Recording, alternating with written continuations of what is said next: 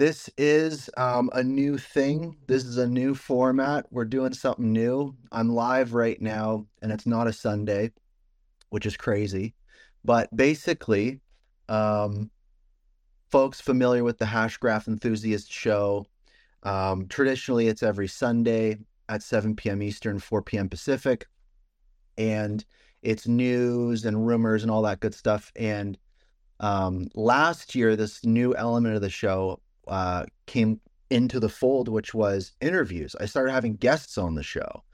And as the ecosystem has continued to develop, as you know, the community has continued to mature, the shows keep getting longer and longer. So as I was letting people know on last Sunday, and then I published a video to my X feed, I'm splitting up the show. So instead of trying to cram everything together on Sunday, we need some breathing room. And also, too, good guests need some flexibility. I mean, Matt is usually asleep when we're doing the show on Sundays. So going forward, interviews are going to be happening at all sorts of different times. So you're going to want to stay tuned, but rest assured, the news remains at the regular time on Sundays at 7 p.m. Eastern, 4 p.m. Pacific. And really, it's because of contributions to the show, support of the community, everything continues to grow. And there's lots to do. We're getting close to 100 episodes. And I'm putting in a bunch of changes to the show. I'm really, really looking forward to it. So with that, good afternoon from Ottawa, Canada, everyone. My name is Brandon Davenport, aka it's Brandon D. It is Friday, September 1st, and you're listening to episode 90 of the Hashgraph Enthusiast Show, an interview with Matt Smithies, CTO of DOVU, live on Spaces. Subscribe on Apple Podcasts, Spotify, YouTube, and other platforms to hear past episodes, including the recording of today's conversation. Also, as I said, catch the weekly news every Sunday at 7 p.m. Eastern, 4 p.m. Pacific, and get everything you need to know about the show at itsbrandond.com/hbar. And for folks listening live now, take a moment, share the spaces with your friends. And if you've got an interesting question for our guest today, click the comment button at the bottom right. And if it's super duper interesting, I'll ask Matt live on the show, and we'll see what Matt has to say. No guarantees and no dumb questions allowed. That's my job. And for folks listening to the recording, leave a comment, break down your thoughts on what we talk about today. Let's keep the conversation going after the show. Now, as usual with my guests, Matt has no idea what I'm about to ask him. I don't do a lot of pre-interview stuff or questions in advance or anything, so I appreciate every guest that I have kind of just coming into this. It's a conversation. We're going to see how it goes. And really, as we kick it off, Matt, basically, my first question is kind of like, how are you doing? And what's the most interesting thing happening in your life right now? I would probably say that the most interesting thing happening in my life now is probably sleep. Sleep is great at the moment when I can sleep. I have to agree with you there. Lots is going on, obviously, between DOVU, obviously, my own stuff I do. But, oh my God, I'm loving my ducklings. Do you know the story Your ducklings? What's going on with the ducklings? Let's touch on that real quick. Yeah, so it's kind of insane because this year has been a roller coaster. There's been the ups and downs. I got married to Little Inkstone. We've been together for like 18 years almost. We went on a honeymoon. We moved into a house and all this kind of insanity. And what actually happened when we were away is that a mummy duck flew into our garden and laid her eggs. And because we have this like 6-foot walled garden, there's no way for these ducklings to get out. And so we need to like buy the mealworms, and we need to buy the food, and we need to make sure that the seagulls don't steal the ducklings and eat them and all these things. And so this has been going on for the last 8 weeks. And so, yeah, that it's kind of been interesting because I've kind of bought it into DOVU a little bit, but in like trying to make this almost mock biodiversity carbon credits based off my real life experience of trying to take care of little ducklings.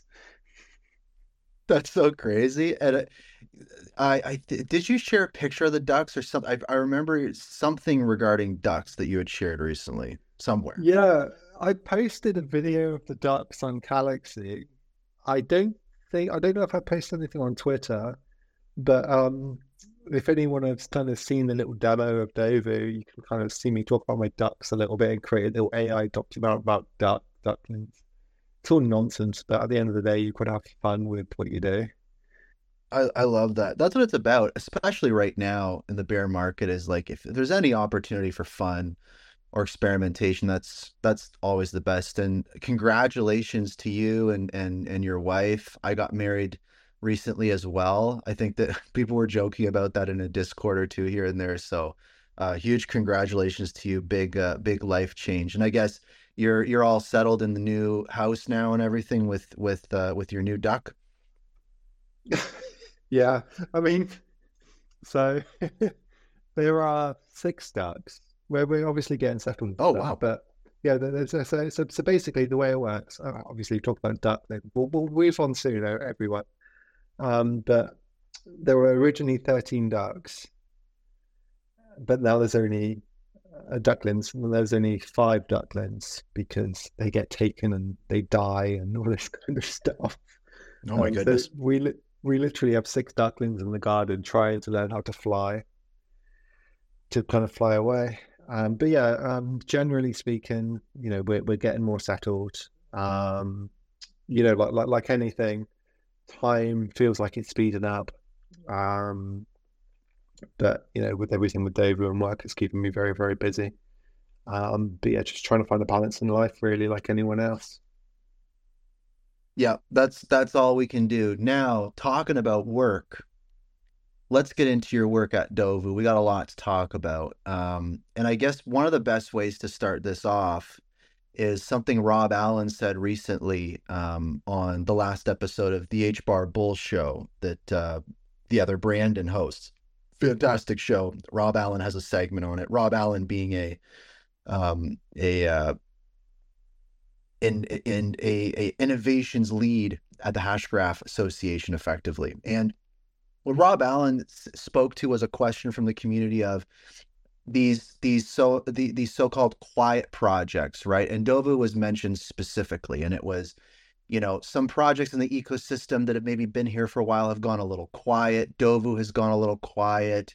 What's going on with those? Is it Dover? You know what I mean? And so Rob Allen said, just because a project is quiet doesn't mean that there aren't things happening. He specifically cited the work that you guys are doing, contributing to the open source Guardian and all that kind of stuff. And I just wanted to kind of throw it to you to kind of continue that train of thought, just as the CTO of DOVU, of the opinion from folks on the outside, maybe thinking things are a little quiet at DOVU. But the reality is especially recently, you guys have a lot happening, which we're going to talk about. But maybe just speaking to that sentiment of having a project go a little quiet. What does that mean, and what do things look like on the back end? Oh, well, I think given crypto, given like I understand from the outside because you're trying to buy into projects and you just want to be involved. You want to know that it's moving forward. You want to be part of it, and you want to be part of effectively a movement. But the reality is, if projects are quiet, that means priorities are shifted. Um, all of us know that during a bull market, even when everyone is excited, every numbers are going up. Everyone is basically a genius. Um, and I think everyone kind of falls into that trap of this is what's going to be like forever until it isn't. But with DOVU, we have spent a long, long time building out you know, our platform specifically, for years, this idea of the audit trail using the Guardian, where every single actor could be tracked and visible. You could go to projects and actually see this like timeline of events. And something that has happened over the last 6 months, probably 6 to 8 months, is that trying to be involved in more groups and really understand what the problems are. And what everyone has witnessed over the last week, tokens obviously to one side, is a result of the hard work from inception to design to development of the direction, we are going, DOVU is going, the project is going, and the problems we are trying to solve. It's like Galaxy, for instance. They were super quiet for a very long time. Well, according to me, because obviously I'm an outside person, and then they just dropped the app one day. Yeah, I hope that kind of answers the question to a degree. That's a great thing. It's just I think it was on a lot of people's minds, and clearly, DOVU's not quiet anymore. There's a lot of stuff happening, but I think that Rob Allen being asked that question, just saying, this is just the nature of things. And Galaxy's a great example. I think that we're going to see a lot of these different types of things, especially in this bear market, of things that might appear a little quiet on the outside. But I think that you made a great point is sometimes that's an indicator that priorities have shifted. And you've mentioned many times that the vision and scope of DOVU has changed quite a bit over the last year or two. And you've expressed a lot of excitement around that. We're going to talk about some of those things specifically, but can you elaborate a little bit on that and kind of why the community might be excited as well, just generally, because I think that a lot of people, the original investors in DOVU, people that might have not been keeping up with everything over the last few months or so, things have definitely shifted. And maybe you could speak just to the sentiment of that and maybe give an idea of what the scope of that shift is, or kind of like, give people a sense of how things have changed, because it feels like it's pretty fundamental in the project. Yeah, and I think I can kind of speak to that. I'm going to kind of put that to one side though for a second, if you don't mind. Sure. I kind of want to give everyone a vision of like the calls I'm in, the areas, not necessarily areas, but the conversations I have. And so there are effectively, let's consider two main groups that I'm involved with at the moment. Think of these as just kind of R&D calls, just general, like, where is sustainability going? Where is carbon going? Where are all these things going? So on one side, we have, the Guardian community, which, is effectively led and facilitated by Wes. We all love Wes. And in that community, we all know that it's Hedera driven. Occasionally other people come in. I mean, more and more people being attracted to it, like Flow. And there are a lot of interesting conversations happening there. Inside of that community, there's also a vocabulary group which tries to break down what vocabulary should be used for this particular industry. And so there's that set of people, right? I'm going somewhere with this, I promise. But inside of that, there could be maybe 30, 40, 50, 60 different projects, involved within the Guardian, who are building with the Guardian, who are trying to experiment with it. And then on the other kind of side, you have this group of individuals. Well, it's not a group of individuals, but it's what's called an activator. and it's the Ecological Benefits Framework Activator. And it was started by this company called the Lexicon, and they're funded by Google, Microsoft, XRP, other entities. And what they've started to do is to actually build out a general framework for language that the entire industry should use and for kind of sustainability. And when we talk about this, we don't talk about just ESG or just carbon credits, because there has been so much, bad press of greenwashing.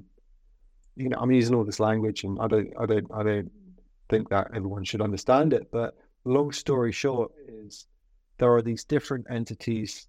On the EBF side, there is, I swear, 90 to 100 companies involved in this, trying to shape this language for the future so that everyone can use the same language. And not only use the same language, but to connect carbon credits to all the side benefits, from equity to communities, and even biodiversity. And so if you have this shared language and shared vernacular, it becomes a very potent device for people to understand what you're trying to achieve. And if many projects can do that, then you have this kind of sense of consensus effectively. That's the goal. So now I've been saying here for the last 6 to 8 months, back, February, whatever, January, and I see this. But I see a big gaping hole.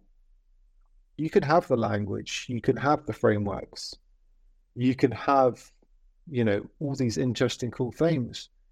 But if there's no way for a new supplier to understand what they should do for their first steps, then everything is basically mute and void. Right. So there's that initial barrier that we're gonna talk about, because I think you're referring kind of to that carbon credit onboarding that I'm going to be really excited to talk about. But that's a great way to illustrate this as it's the same as if you describe working up the stack, right? It's you get to a certain point where you need the end user experience to be easy enough to at least get into that flywheel. So that's a great way to look at this, is you've identified a pain point, which is the person sitting at their computer trying to onboard. Exactly. And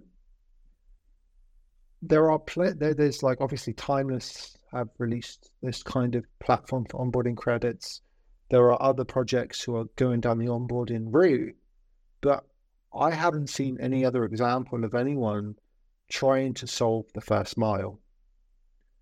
And if you can solve the first mile, you can onboard millions of tons of carbon, and you can, well, potentially, everything needs to be tested, but this is a path forward to scale any kind of green, ecological, or carbon credit going forward.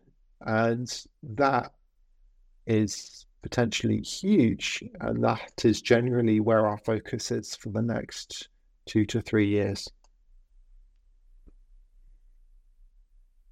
That's very exciting. So I think that, yes, throughout these last months, being able to see this development happen and where DOVU can come in and accelerate these efforts is important. And we're gonna get into some really interesting stuff very soon. But 2 other things I just wanted to touch on real quick is, of course, people saw the news a couple weeks ago or a month or so that DOVU now has a new CEO, Christina Maliva, previously a director and advisor at DOVU since day one.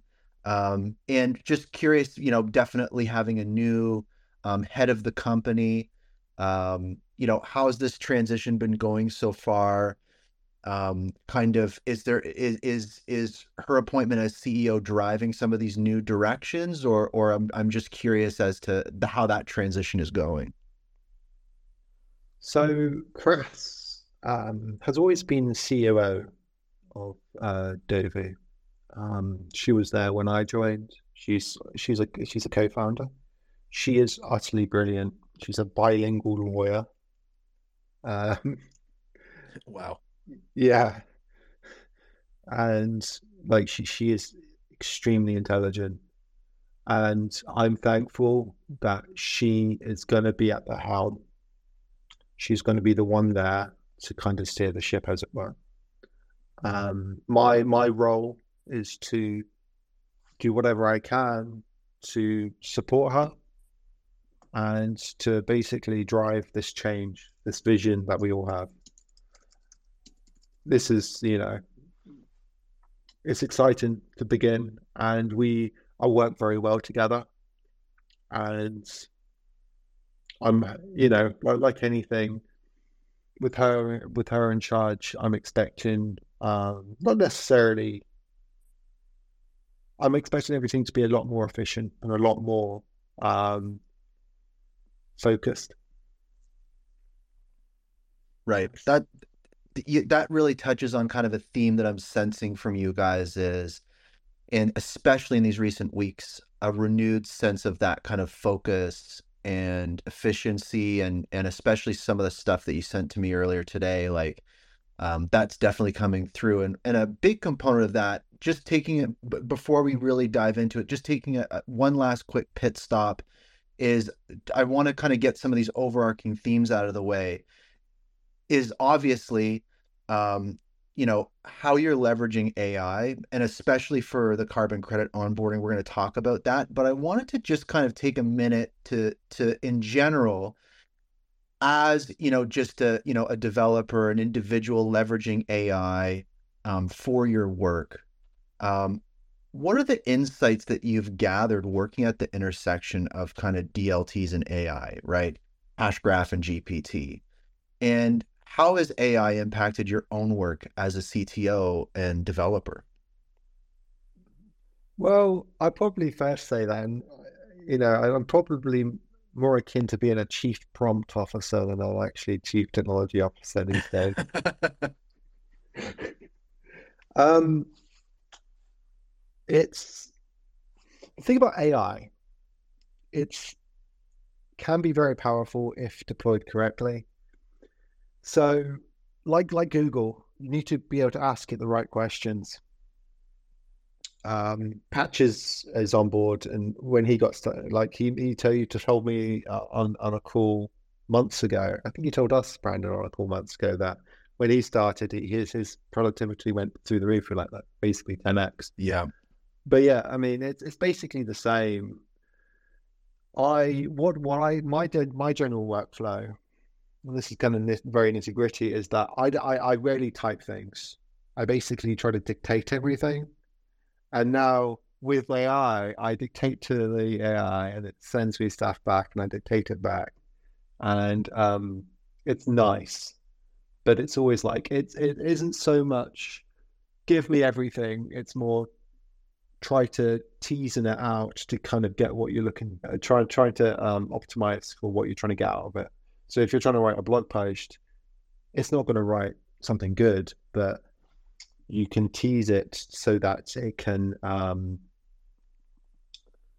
be in a more suitable language that's more kind of conforming to kind of what you're trying to do. System prompts are incredible, and if the people don't know what system prompts are, you basically launch your AI kind of GPT and you say, I want you to act as this role.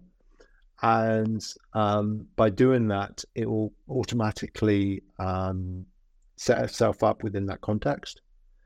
I mean, there's lots to cover, really. I mean, I know you've been using it, but haven't you, Brandon? Oh yeah, it's honestly fantastic. I always kind of look at AI as a collaborator. It's Exactly. and as you're describing, giving it a persona, and the way that I approach it a lot of times is, I think one of the big challenges with AI is reminding yourself, like, building that part of your brain that goes, oh, how could I leverage AI for this task that I have to do? It's remembering that it's in your toolbox because it's such a new thing. And a lot of workflows that I have are just, I've been doing for so long. So I always try to approach it as like, I'm working with a person, and the work that I do with that person over a few days or a week, going back and forth, working out some kind of problem or developing some kind of document or whatever it is, taking that existing kind of workflow and you just kind of compress it into like 30 minutes basically. And you collaborate on a project with another kind of entity that you give a persona to. Like, it's increased my workflow in a huge way. So I can relate to that as well. And it's also really nice because if you need to, I mean, if you need to execute less, you can spend more time thinking. And those moments, for me at least, are actually more important because you actually know that what you're doing, you're not going blind into the Yeah. forest. You can Oh, actually, you know, you can go above the trees and you're like, oh, is this right? And but then it's almost interesting. What I found is like if you give the AI some context about saying, I want you to do this, I want you to act in this way, it will return something you're like, that's not right. And then you realize the way you communicated with it is wrong because it's almost like having a junior member of the team with you. It's like you need to be, in some cases, very explicit because it will miss details because you haven't actually told it the details that you kind of want it to kind of transform upon, you know.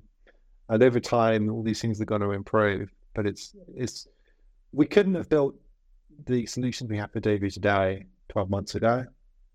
And so much has changed in the last 12 months. It's unreal. that's incredible. And that's something I've noticed too, like a little byproduct of using AI is it can sometimes it starts to like show you ways that you can work better with people, because that feedback loop is so tight, as you kind of said, is if you notice that the instructions you're giving or the information you're giving or the input you're giving isn't quite working, you're like, I do this with people sometimes. And having that really tight feedback loop, I think that leveraging AI makes you a better communicator. I think that that's kind of an element of that. And now this is all really exciting, but now I really want to get into it because you shared something interesting with me. And it was funny because you said in a reply to my post on X yesterday, you said, quote, honestly, we could talk about so much. It could be a multi-hour seminar. Even its Brandon D has no idea. And I assume that the stuff that I have no idea about is the link that you sent me just before the show. And I think it's time to spill the beans here. And are you referring to the DOVU roadmap that we're going to talk about? Yes, maybe. Well, the secret roadmap that definitely is not public on a public website somewhere. Yeah, well, we're gonna talk about it. So, um, Matt sent me a link before the show. It's the DOVU roadmap.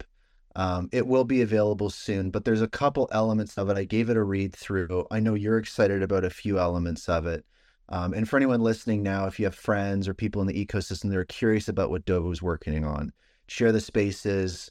Get them to come in. We're gonna unpack a couple things here, but basically, from what I saw, a quick overview of this roadmap is currently in development is the AI-driven wizard for onboarding carbon credits, for a kind of private alpha release, which we're going to talk about.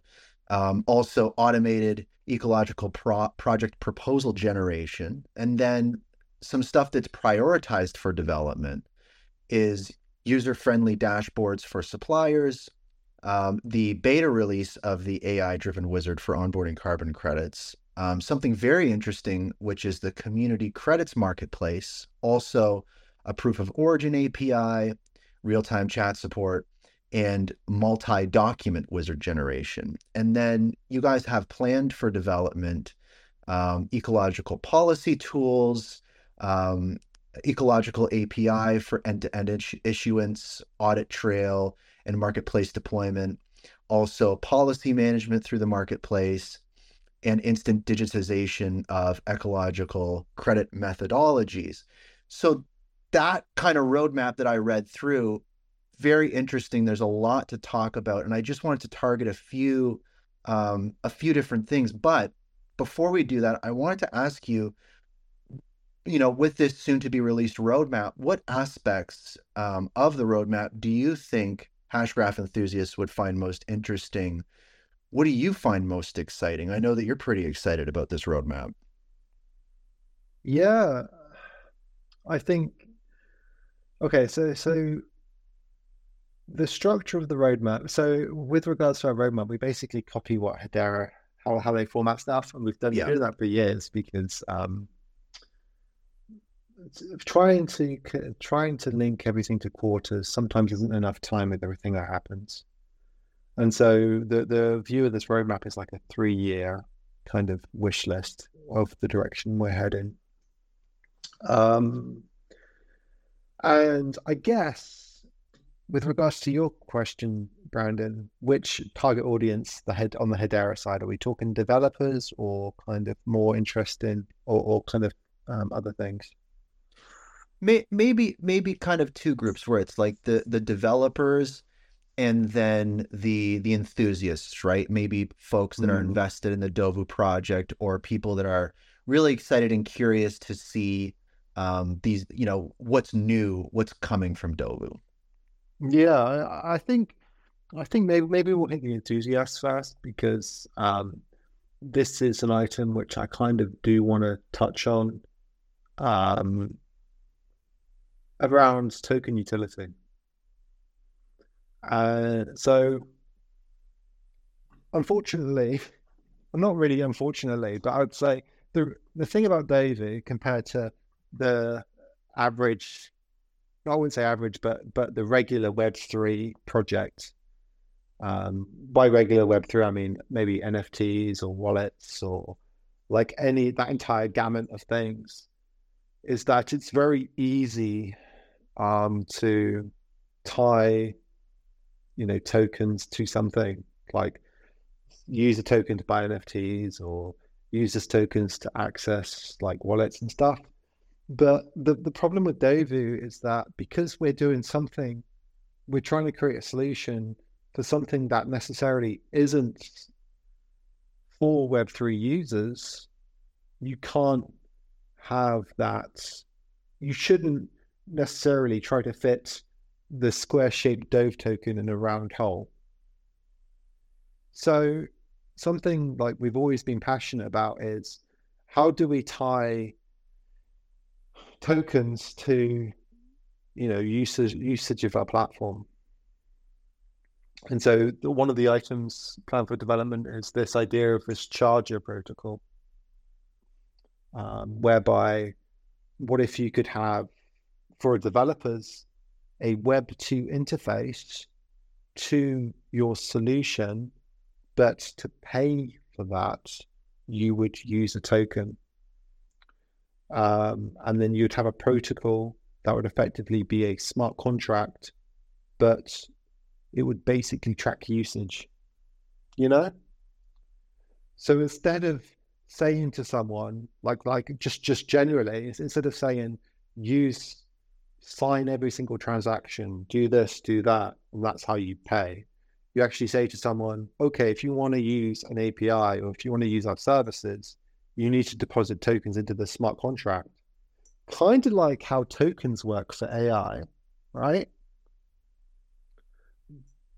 And you just push up your, and then the protocol or the product just pushes up usage to the smart contract. And because it's so cheap on Hedera to continually or periodically push up stuff to a smart contract, you can get to a situation where you get like a user can deposit stuff and then withdraw it minus their usage for a given platform.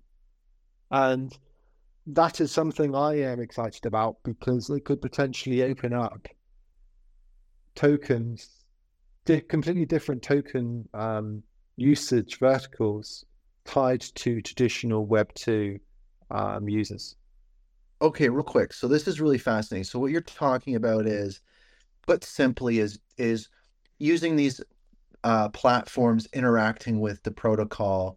You're going to be performing all sorts of various actions, and there's transactions that have to be signed for all of these different things. And so you're effectively creating this new layer almost called charger, which is, as you described, similar to like leveraging a GPT API or something where you're making these calls and it's pulling from a balance that you assign to it. So that's really interesting. That removes friction. And what you're basically saying is this is a type of layer or a type of framework that isn't just for DOVU, but you reference more broadly Web 2 businesses, Yeah. right? So DOVU is one example of how it could be used, but outside of, let's say, an ESG use case or something, maybe what's another example of how this new charger could be leveraged for this type of use case and removing that type of friction?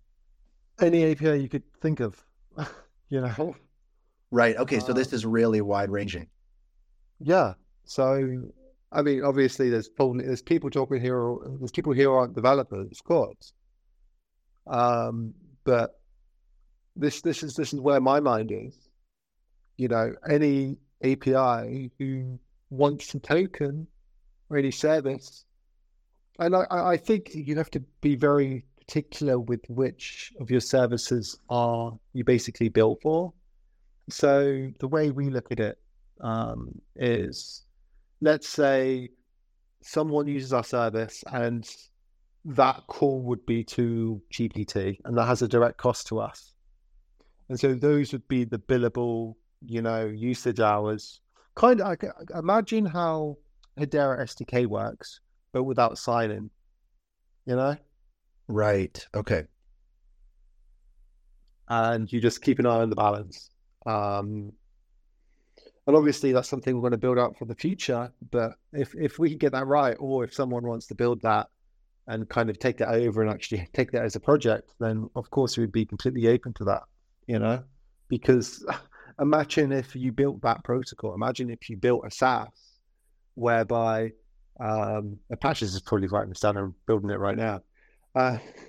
Imagine if you had a SaaS platform where any protocol could connect to you, and then they could just push up usage stats, and then protocols would just kind of connect to this SaaS or this API itself. And then a crypto project wouldn't have to care about implementing this thing. All they would have to care about is, okay, we have a token, use this as a service we'll plug into, and then we can basically link our API to token usage without us needing to do any of the nitty-gritty work. So that's amazing. So basically, to sum it up for people, is effectively what you've done is, if we use OpenAI as an example, I would go to OpenAI, I would put my credit card into their platform, and then I would leverage the API, and those kind of quote unquote micropayments would build up, and it would be charged to my credit card. And this is basically just moving it down a layer where it's like, it's not a credit card. It's sending a form of crypto to a smart contract repository to pay for those calls. So it's effectively making this kind of like a through and through Web3 micropayment use case. So folks can access and leverage those APIs right on the protocol.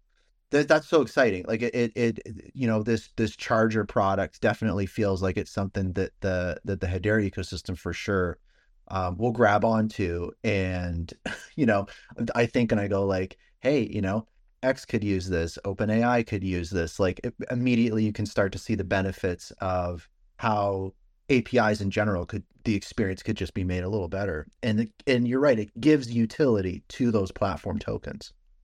And I think I'd also add that, this is, when we build this out, it will be for our needs, and there will be, instructions to kind of how you can deploy this yourself and work with this. I can't promise that it will be a platform that anyone can plug into.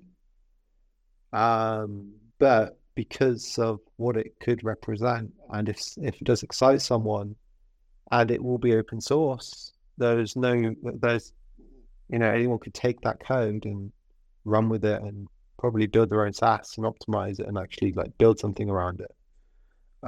Because it's unlikely that we would have the focus, because it's all about focus now. We shouldn't have the focus to build it out as a SaaS, but when the time comes, if someone else wants to take that and actually run with it, then we would completely support it. I love that. And I think again, like at the top of the show, when we were talking about what Rob Allen was saying, it's like the contributions that you guys are making to, the Guardian project, the ecosystem in general. That's just the quality of DOVU that I think some folks can forget. Is you guys definitely have a business, you guys have a roadmap, you guys have an objective, but a lot of the byproduct of what you guys are doing and of your core values is great contributions to the open source ecosystem on Hedera and other networks and for the Guardian project. So really appreciate you guys kind of taking that approach. And the next thing on the roadmap, and we will, for folks listening, we will be talking about the token airdrop stuff and everything like that, the migration. But I have one more question on the roadmap, is the community credits marketplace, because a good portion of your roadmap is dedicated to the supply side, but the marketplace facilitates the demand. And maybe could you walk us through how this aspect of the project functions? Because I know that there has been a DOVU marketplace, people have bought those products, and you have had those initiatives, but this sounds like a little bit of a new beast. So I'm curious to learn more about that kind of demand side, the marketplace, and how that kind of works. So I think I should probably caveat this with, obviously, as it's a private link, the items on the roadmap might be slightly edited, or they might be removed if they're not like kind of big enough. Community credit, and I think this is a good point, is that with the community credits, it's more on the supply side. So when I say community credits, it's the act of taking a DOVU community member, or even in this case, a supplier who has gone through all the steps from generating their first document, talking to these different actors to kind of verify their ecological project, and then get to a point where it's been given the rubber stamp. And once that has kind of been ledgered, put on the audit trail, or in other words, the Guardian, to that, those credits linked to that original source to be put on the marketplace, so that anyone can come to the marketplace and actually buy that kind of grassroots homegrown credit. And that's really what that roadmap item represents. And maybe I'll change the language a little bit if it didn't kind of come across as that. So apologies. No, that's okay. No, it's an exciting component. I think that the onboarding, the supply, the technology side is so important, but I think that a lot of people in the community, their brain goes to that. What can we buy? What can we participate in? That, who's on that demand side kind of thing. So illustrating that is definitely beneficial. And just on that too, like, the supply versus the demand side, and the roadmap really encompassing a lot of the supply side. Like, is there any other areas of the project on that kind of demand side that you want to speak to, or kind of elaborate on at all? I don't know if any other of those items on the roadmap kind of address that demand side. I think, generally speaking, you need to look at the problem that DOVU is trying to solve. Or, well, not every, like the sustainability and carbon credit is such a huge thing. Not one entity is going to solve every single problem. It's impossible. But there was a quote from Microsoft in their original document that they published. I can probably send it to you later, and you can kind of publish it. But the Microsoft spent a lot of money producing this document that outlined what a good carbon credit was. And this came out a couple of years ago. And their conclusion was that there was not enough high quality demand, high quality supply even, to meet just the demand of Microsoft, let alone global demand. So it comes to reason that if you can produce supply on scale that is verified, that is additional, that is high quality, and you can prove that, that is more important than trying to find buyers that are already out there. Because the buyers are there. You have the Stripes of the world who are creating these huge groups to find the highest quality supply to kind of meet their expectations. You know, when we talk about supply, it's not just farmers, it's not just tree projects, it's everything from biodiversity and all these side benefits to, you know, machines that pull carbon dioxide out of the atmosphere and inject them underground.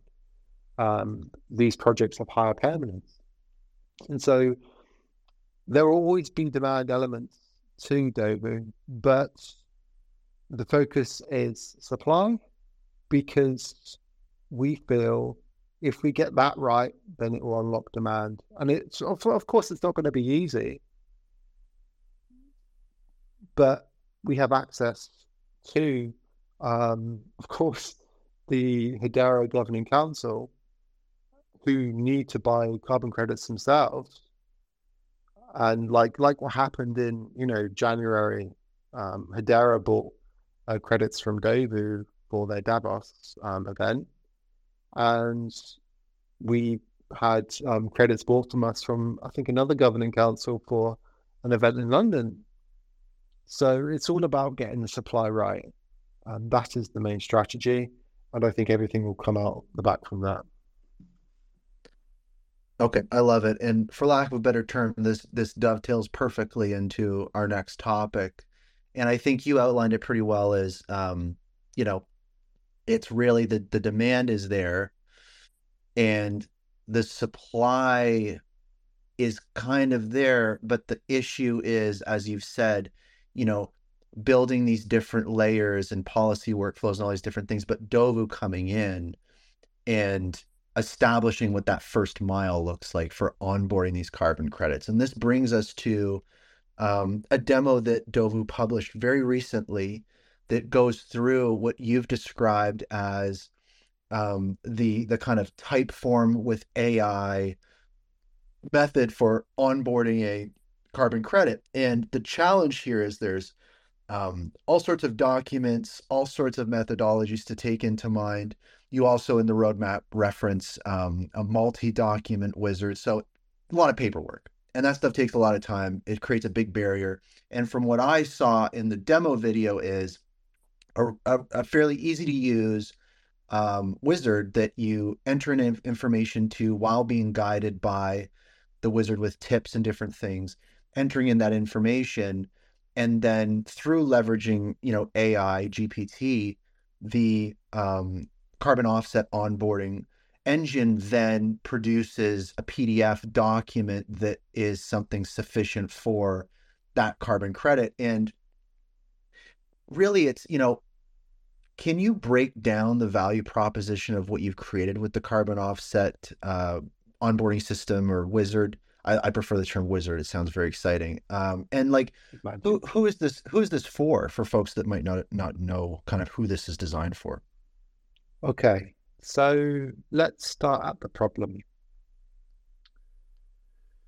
Of course, we've talked about high quality supply, there not being enough. But if we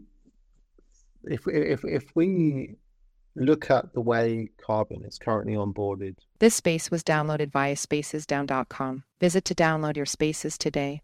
Traditional registries. There are a couple of challenges. As an example, at first it could take 18 to 24 months for a project to go through the application process and to get the rubber stamp and for them to be able to sell credits. It's a horrendous amount of time. Additionally, a new project may have to pay thousands, maybe tens of thousands of dollars to pay the right people, to pay the licensing fees, to do all this kind of stuff. And then even when they get paid, they may only get 40 to 50% of the value, maybe even less, because middlemen take money. Maybe the registry takes credits as insurance, And so with this as the backdrop,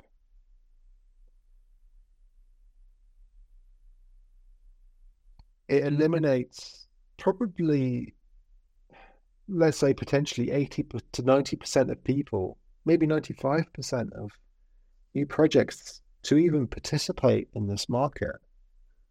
And so the only individuals or the only kind of entities that can do this are projects that have the money, who can pump God knows how much money in, who can actually take 2 years to actually start a project, or 18 months to start a project before they even get paid.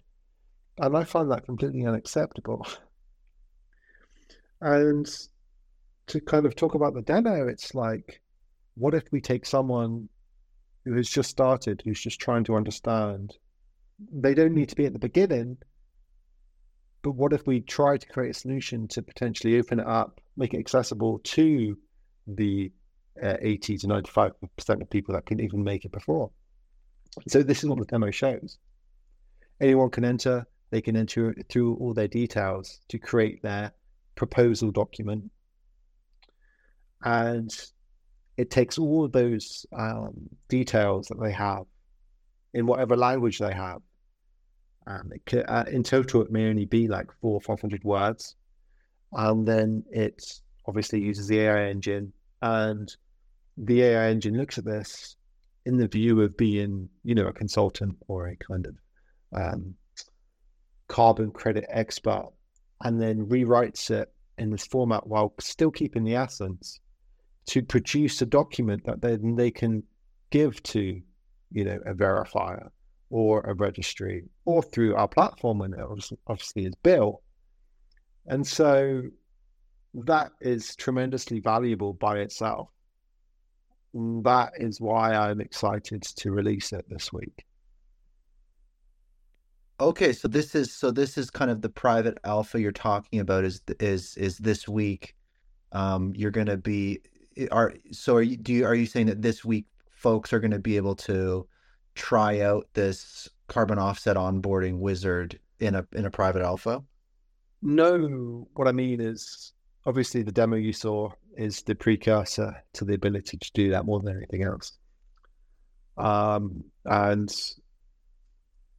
yeah, once we're ready and we're live, that is going to be the alpha, like basically what you see in the demo. Right. Okay. Come in and like play and generate their own documents and see if it is useful. That's amazing. Okay, and something specific that you said there that I think really ties into the point you made referencing Microsoft, which was Microsoft saying, there's not enough supply for our one business, let alone the demand for carbon offset credits in general. And so you specifically stating, 90 to 95% of that theoretical supply can't even make it into that market just because there's so many barriers and so much overhead required to do that and so much time. What you're saying is by DOVU stepping out in front and getting at that entryway and as you said, laying out that first mile, what you're hoping to do is get that surge of supply coming in from people that have that quality product that folks are looking for, but just don't have the resources to go through an incredibly strenuous process. It's just about changing the process and having that inflow of quality product. That's kind of how I'm putting this together. That's kind of what gets me excited. Yeah, and you're exactly right. And I think if we take it a step further, obviously, like all these things, it takes a long time to adjust and pivot and change. Like God knows, I don't know how many times Dave has pivoted. But it's worth also noting that for the product teams and for developers, this is where the whole charger concept comes into place, is that once we have built this out,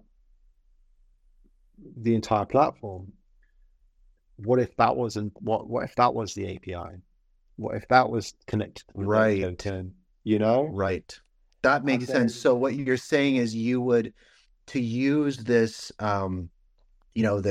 this carbon offset onboarding, this is the tool that you would put a balance of Dove token or whatever into that smart contract, and it would use that balance so you could leverage this tool and run through this process. Exactly. And Right. it won't just be the onboarding, but it will be the entire life cycle of ecological green carbon credits. The ability to manage everything for any kind of person who's involved to actually use the underlying DOVU infrastructure. You imagine, like, the network layers. Obviously, you have, like, Hedera is positioned as, your kind of network and stuff. But the thing about DOVU is, like, we want to be the API that people can plug into, and not only developers, but verifiers or people that run carbon projects through the creation of effectively a custom language. So they can create their own policies, they can manage their own policies, they can bring people in. And of course, that's the dream. I want this product, this service, to be accessible and usable for anyone.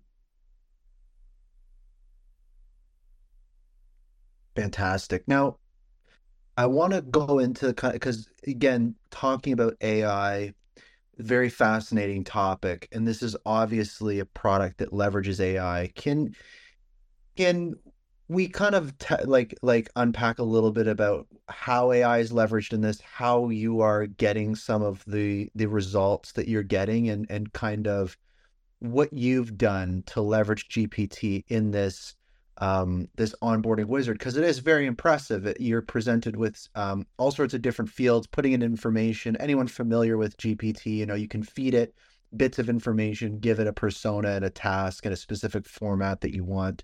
You can provide it maybe examples and it can spit things out, but you're throwing it into a PDF. You have all these moving parts. I'm curious if you can maybe to kind of unpack the behind the scenes of how this thing actually functions.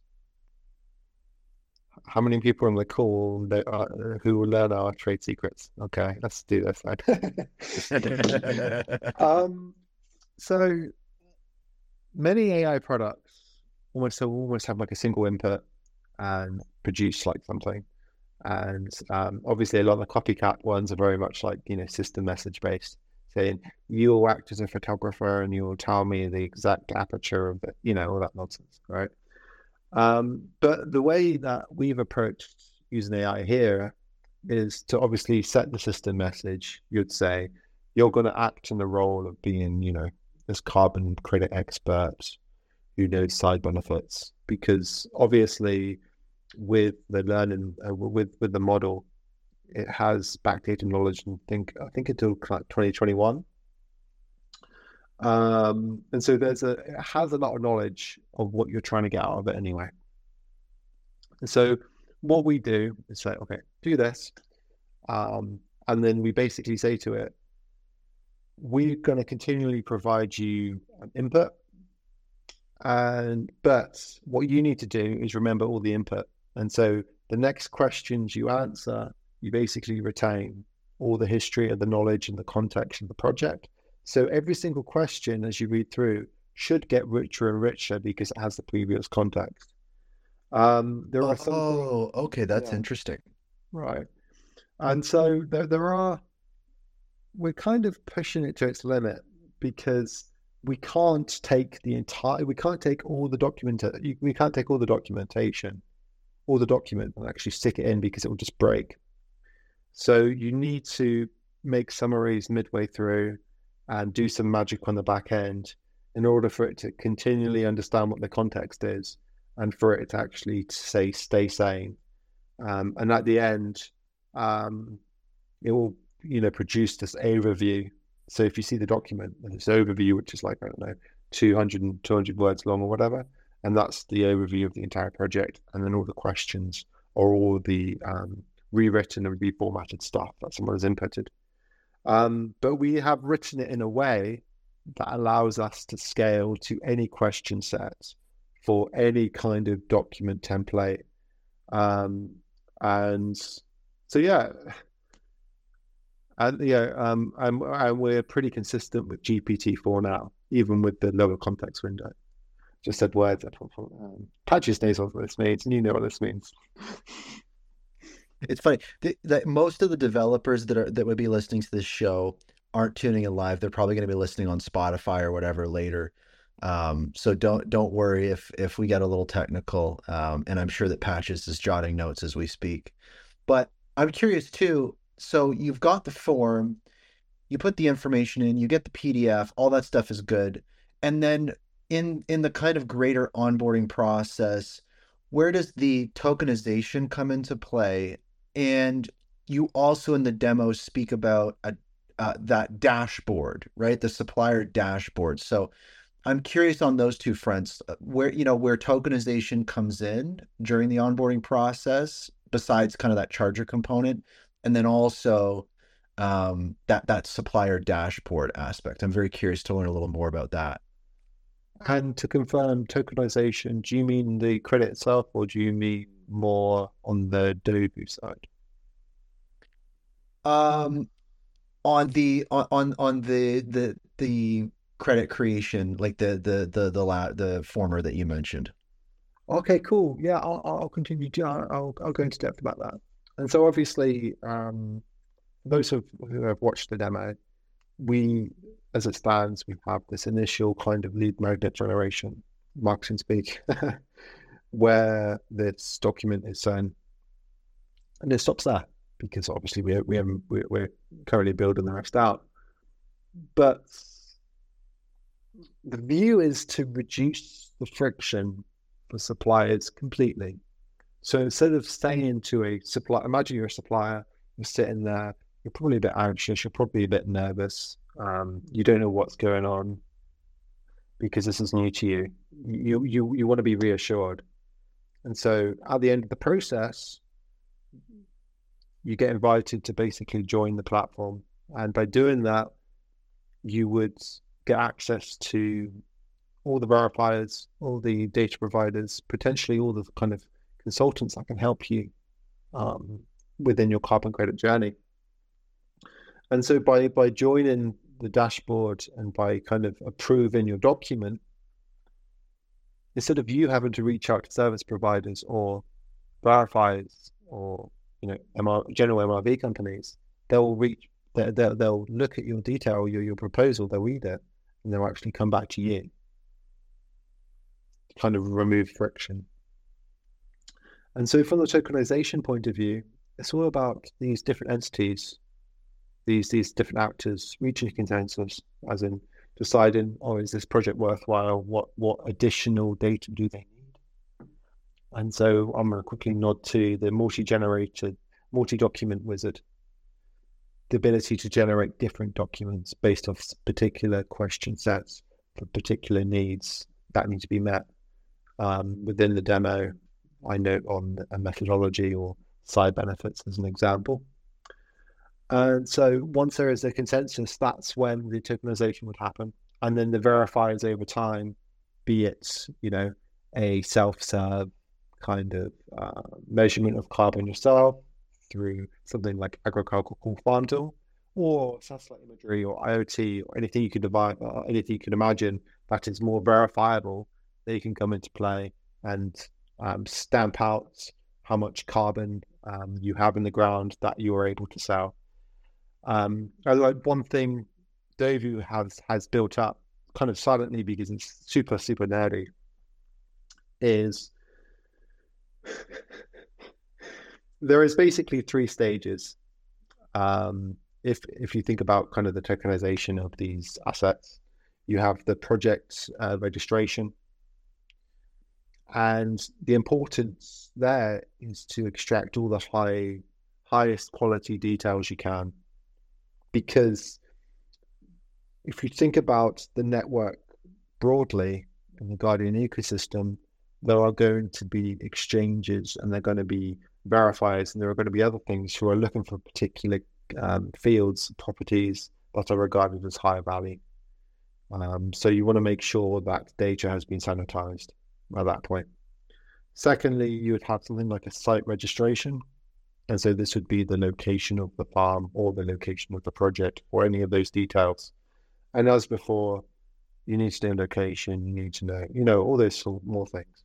And then finally, you would have the verifier stage or the measurement reporting verification stage, which would be the process of an entity looking at a project, doing the measurements, and then send it to you in a secure way, the proof of origin API, or you measure it yourself and the verifier stamp on it.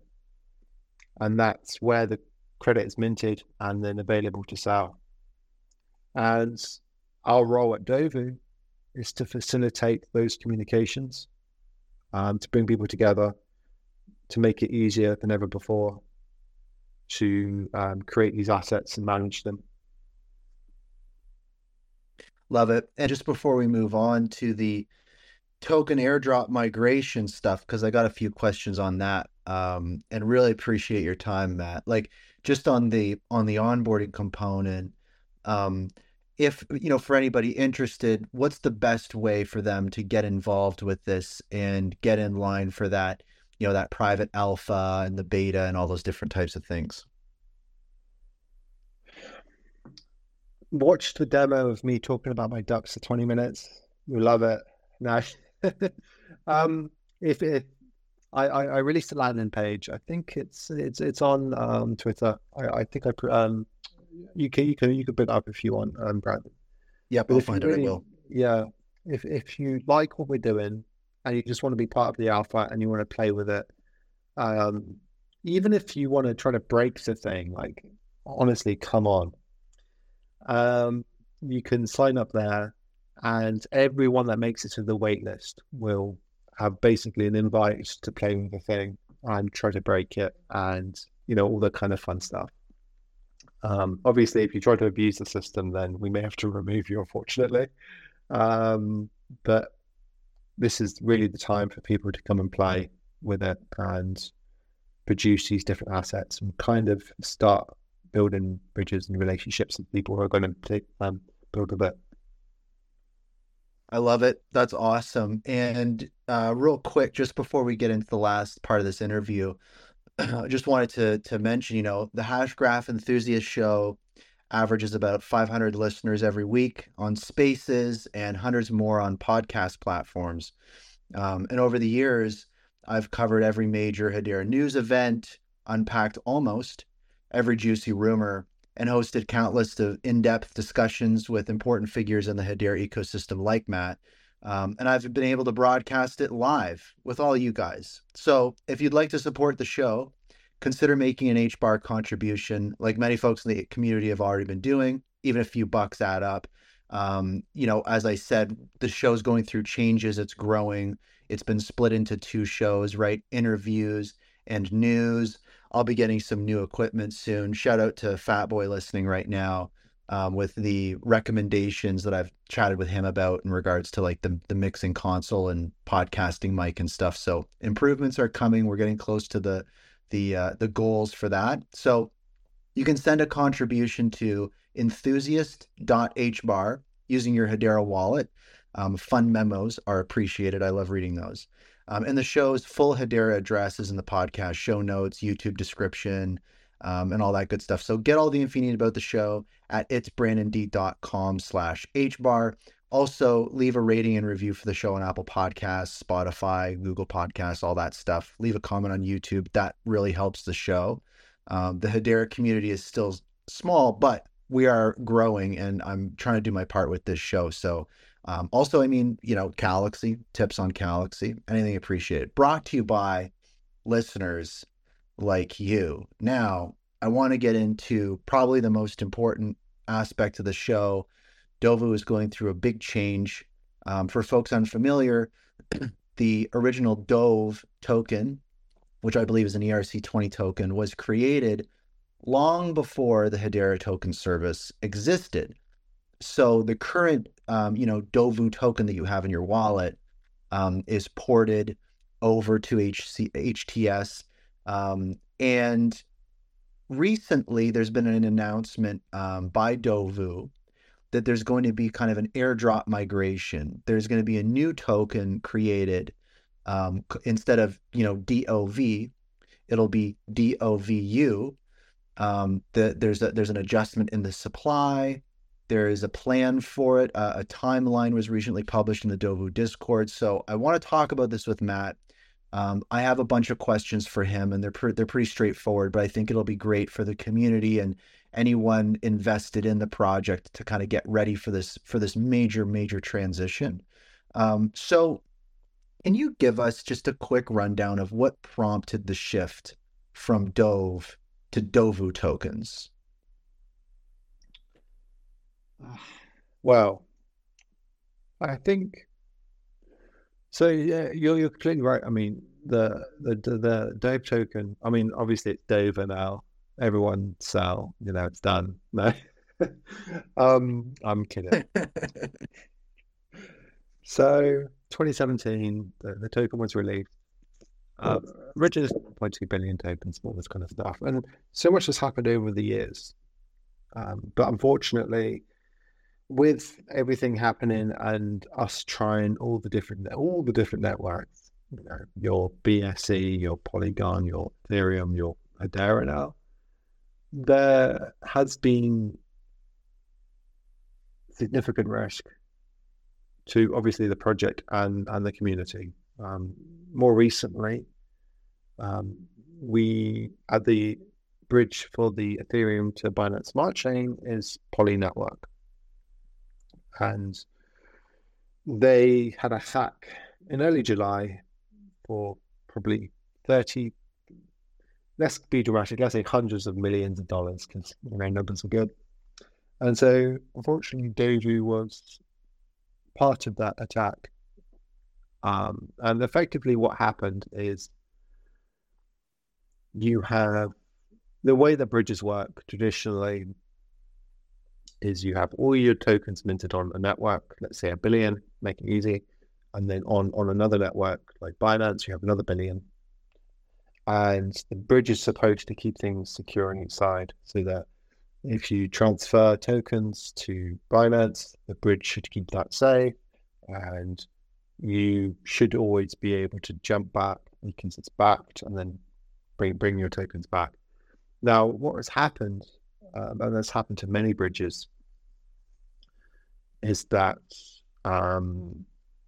they suffer from either underflow or overflow issues, whereby if you try to add a small amount of value on the bridge, then you can basically screw with a smart contract and steal unbacked funds. And what happened with the Poly network is you have this effectively an exploiter who managed to extract around 33 million Dove tokens from the Poly network bridge into their Ethereum wallet in early July. And they have been basically sell pressure, selling, hundreds of thousands here, hundreds of thousands there. They basically got to a point where I think they sold 4 to 5 million in total. But the concern, of course, many concerns. One of the big issues is that those people who are on Binance are stuck on Binance. They can't get back to Ethereum. They can't get to Hedera. So they're basically decoupled completely. And because we are using all these other bridges, what's going to happen with the next bridge? And these are risks that I am sick of, and I do not want this to carry on. And this individual with the 30 million Dove or whatever, we're basically blacklisting them and reissuing everything on Hedera. and moving forward, only using one bridge hash port for all EVM connections.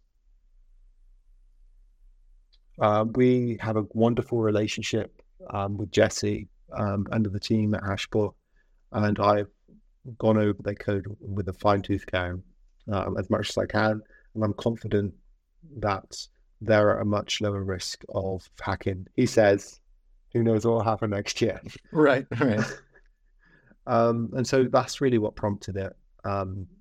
We are serious about, of course, we want to deliver a product, this whole carbon supply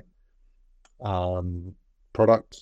We want to be the infrastructure for ecological credits for digitizing these assets. And to do that, we need to have control on the DOVU token. We need to start fresh. And that is the decision why. That makes sense. And just maybe to add to that is this a situation where there wasn't really a plan to migrate off of the existing token, or is it a situation where there was a plan eventually to migrate and start fresh, but this situation has just kind of expedited it? Like, is this something where you guys weren't originally planning to migrate to HTS, or is it just a plan that's been pushed forward and expedited? Of course, we had DOVU, HTS. Well, I think we're probably one of the first tokens to bridge. I think we were the first token to bridge. Yeah. So that's fine. But it was always in the back of our mind that it's something we wanted to do, in particular with the supply. But additionally, one of the issues with how Hashport is set up, and this is obviously not their fault at all, is that you can go to, Hashscan to look at the DOVU HTS token, and you can see that there is an admin key and there is a supply key. And I've been very unhappy with that. And it's no one's fault because that's how bridges work. You need to, if somebody sends tokens over the bridge, you need to mint tokens. Of course, that makes sense. But that has caused us issues for exchanges. We have been denied exchanges in the past. Obviously, I won't name names because of this key issue. And so by starting fresh, it benefits us, the community, and to actually have a truly immutable token. Yeah, that makes a lot of sense. It's about removing any of those barriers, making the token more accessible. 100%. And I think the one thing, a huge aspect to this, and something that's on a lot of people's minds, is the new DOVU token supply will be increased to 10 billion. And I think, folks are curious, kind of what's the rationale behind this significant increase? Yeah, I definitely go into that. Like I said to you earlier, Brandon, we could talk about this for hours. Oh, yeah. So it all ties back to product. It all ties back to our solution. There are estimates that the voluntary carbon market and related eco assets, or whatever you want to call them, could be worth anywhere from, $1 trillion to $10 trillion by 2050. And if our vision as our company is to really provide value to this market, we need that amount of supply.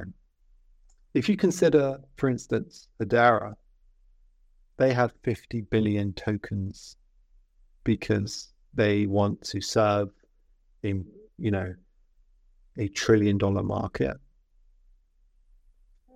And to do that, because through their SDKs, they have low fixed costs, low price in USD, you need that, effectively, that size, that bandwidth of fractionalization in order to support low fees for a very, very long time, you know? And so it's very much the same opinion with DOVU, is that this has the potential to be huge. But by setting up the token now and doing it properly, we can ensure that we won't need to swap tokens again for a very long time, if ever. It's all about, it's all about those fixed costs, low and fixed costs. Yeah, and this is something Lehman spoke to specifically. I can't remember what interview this was a part of, but he referenced kind of, originally they were just pulling a number out of thin air of how many HBAR they would need. I think they originally wanted to start with 50 million or something like that, or some much smaller number. And there was a concern because the token has 8 decimal places. And as you've said as well, those low fixed fees of the Hedera network, you could get into a situation where the demand is high enough for HBAR and the token price goes high enough that you will run out of decimal places, that you won't be able to have, go lower. You won't be able to have a low enough denomination. So their decision was to mint instead 50 billion to ensure that headroom. So what you're saying here is along that same thinking of, if we have 1 billion DOVU as it is, and we have those 8 decimal places, are we going to have enough decimal places as the demand increases for, as you've pointed out, a multi-trillion-dollar market potentially? So by increasing the supply by 10x, you are creating that headroom so you don't, run out of decimal places. And anyone can kind of infer what they want from that. But that's something Lehman said. I'm curious if it's kind of if that's a similar thought process for you guys. It is, and and obviously this is, and also I'll add on a personal note and not related to me as being involved in DOVU, is that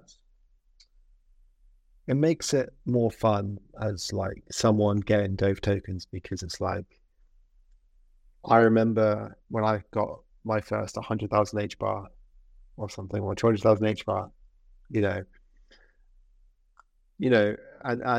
that is so much. That's such a lot. Yeah, we like big numbers. Degenerates like big numbers, and so if you're playing with it and then you're interacting with our ecosystem, you could have 1 million DOVU even, and it's kind of fun. Having bigger numbers is more fun. Obviously that's silly and it is nonsense, but it is part of it, I think, from the kind of token kind of point of view. But you're completely right. From a kind of serious product point of view, it's all about matching our ambition to decimal places, because with Hedera you only go to 8. On Ethereum you go all the way to 18. So that's a huge disparity in fractionality. Right. You don't want the token price to go too low or too high, so that's interesting. And then, so can you explain how the new DOVU tokens will be distributed in proportion to current DOVU holdings, and how does this affect users who hold their tokens in liquidity pools? Oh, liquidity pools is going to be a tricky one. So the liquidity pools is going to be a bit trickier because of course the nature of pools is that it's always going to rebalance, and knowing exactly how much DOVU will go to a single person, it's going to be a bit tricky. So the general recommendation for liquidity pools, well, I wouldn't say recommendation, but if you want to be part of the snapshot before the 11th of September, is to actually remove liquidity, just so you're part of the snapshot. Otherwise you'd have to kind of contact us directly and then we can handle that ourselves and things. But for me it's more of a lower risk, because there's going to be a finite amount of it's going to be a lower amount of liquidity providers compared to your usual holder. So that is something that we will work on when appropriate. In terms of distribution, on the Hedera side, just associate the new token when it comes out next week. Once you've associated, we can send the tokens to you. And the way it works is if you have 1% of supply today, you'll get 1% of supply of the new DOVU tokens. What's actually kind of cool is because it's going from 170 million to 10 billion, it'll be like a 10.5x or 10.1x or something. So your 9.7 million DOVU will end up being 100 million DOVU, some nonsense. Right. Okay. So you are going to create many Dovillionaires overnight. Maybe. Who knows? Yeah, absolutely. So that is, I mean, this is it. Like, it is a bit of fun, obviously. It'll be, imagine waking up one day and checking your MetaMask or your Hashpack and you're suddenly Dovillionaire or whatever.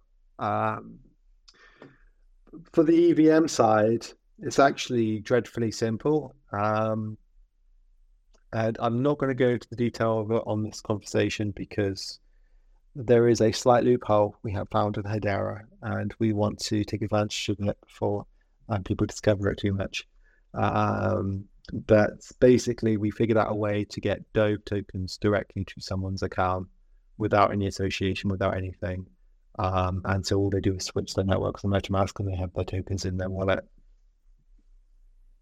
Oh wow. Okay, so some black magic happening behind the scenes to pull this off.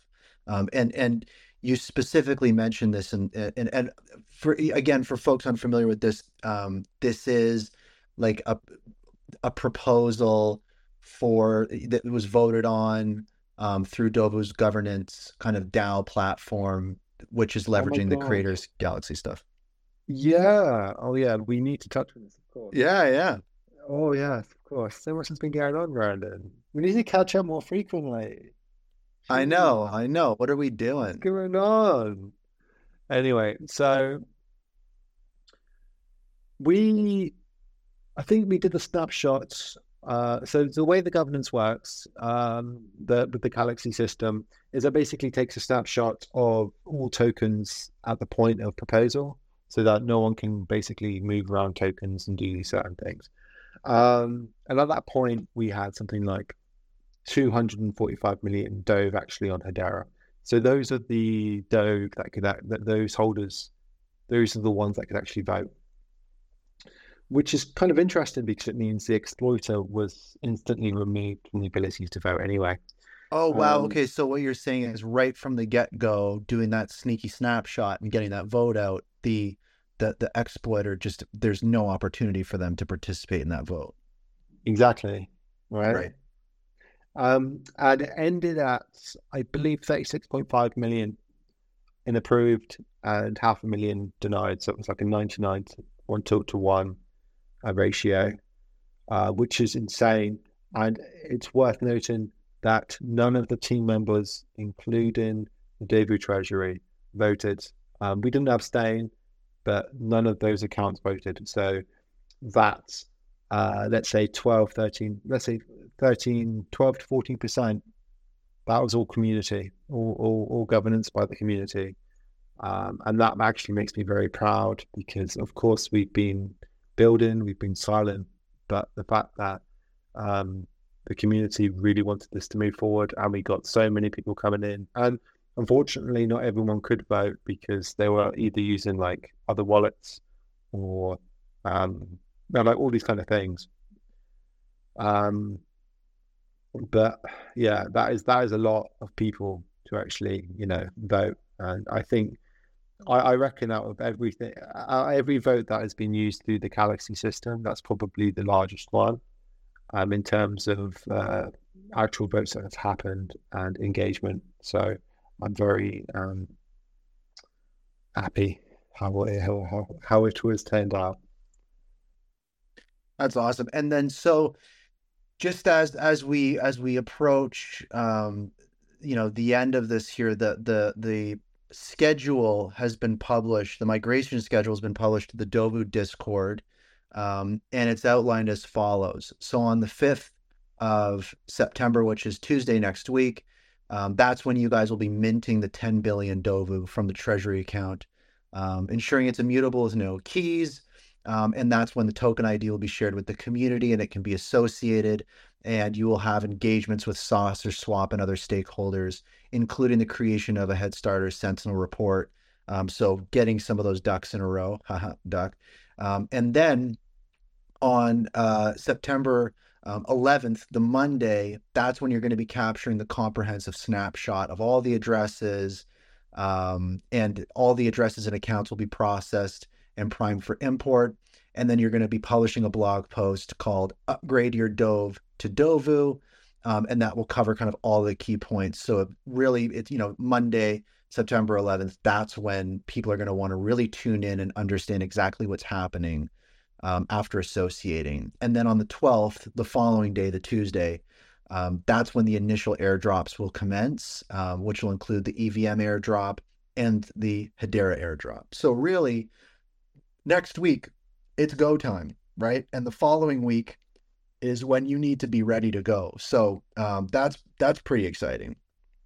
Yeah, and we decided to basically reduce the time between the snapshot and the airdrop, because you just want to keep engagement going strong. We don't want to wait a week and kind of sit on our hands a little while, So that's basically where we are with it. We might start airdropping on Monday. It depends on where we are, but the goal is what's been set in the timelines anyway. And just really focus on it being an airdrop instead of direct transfers, just so it's as safe as for everyone as possible. Yeah, that's a great point. And then just maybe a last question on this is, the proposal talks about not enforcing the complete retirement of the old Dove token, right? The ERC20 token. Can you discuss the philosophy behind this discussion? Like, what are the plans for the soon to be old and rusty ERC20 Dove token? Yeah, so the plans are, we don't want to support it anymore, but the community can support it in any way they can. And so as a product, it's all about the new DOVU token, and that is our main focus. But if the community wants to use the old Dove for whatever means they want, they can so wish.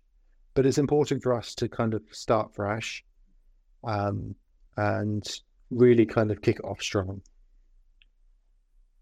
Okay, I love that. I think that there can be many memes and there can be fun. I think that's just a general sense that I get from this interview, Matt, is like, as serious as things are and as many headwinds as DOVU and yourself and other projects in the ecosystem need to endure, and all these different things. There, especially with DOVU and a lot of projects that we love, there's this common thread throughout of fun, right? A lightheartedness, a part of that kind of Web3 crypto culture that I really appreciate, because a lot of this stuff is very technical. It's very outside of the realm of people's knowledge. I'm still learning about a lot of these different things, but a big part of that brand and a big part of the reason why folks are very interested in the DOVU project is because of yourself and that dedication to keeping things as lighthearted as possible, having fun whenever possible.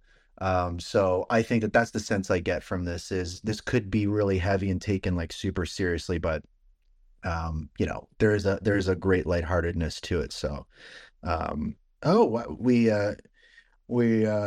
had Matt pop off. Matt, you just missed me complimenting you and all those different types of things. So I won't repeat myself, but I was complimenting you and just the dedication of you have to kind of like fun and injecting that kind of community into the project. I think you're a big reason that a lot of people, align with DOVU. So just a shout out to you in particular in navigating all these headwinds.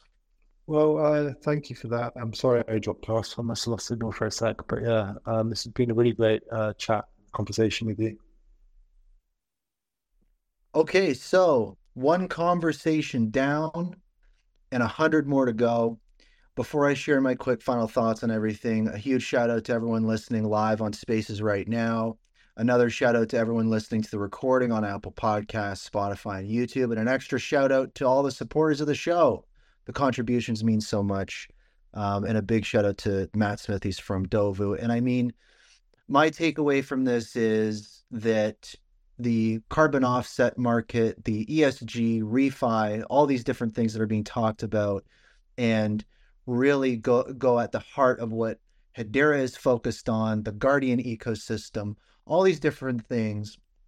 And from all the interviews that I've done around this, where my head is at is we're in a really interesting place. And there, as you know, as Matt said, there's a multi-trillion-dollar industry about to be realized and filled with all sorts of products that are going to have a price that needs to be found. And a lot of the culture and ways that Web3 collectors and traders and degens operate, that little engine is going to help a lot of this move forward. So, and also too, it's basically helping solve issues with climate change, going for sustainability, making the world a better place to live. So it's one of those things that seems too good to be true, but I get the sense more and more that it's too good not to be true. And I think that Matt did a great job of illustrating that DOVU is a part of a big ecosystem that's going to be dealing with so many different aspects of this new multi-trillion-dollar industry.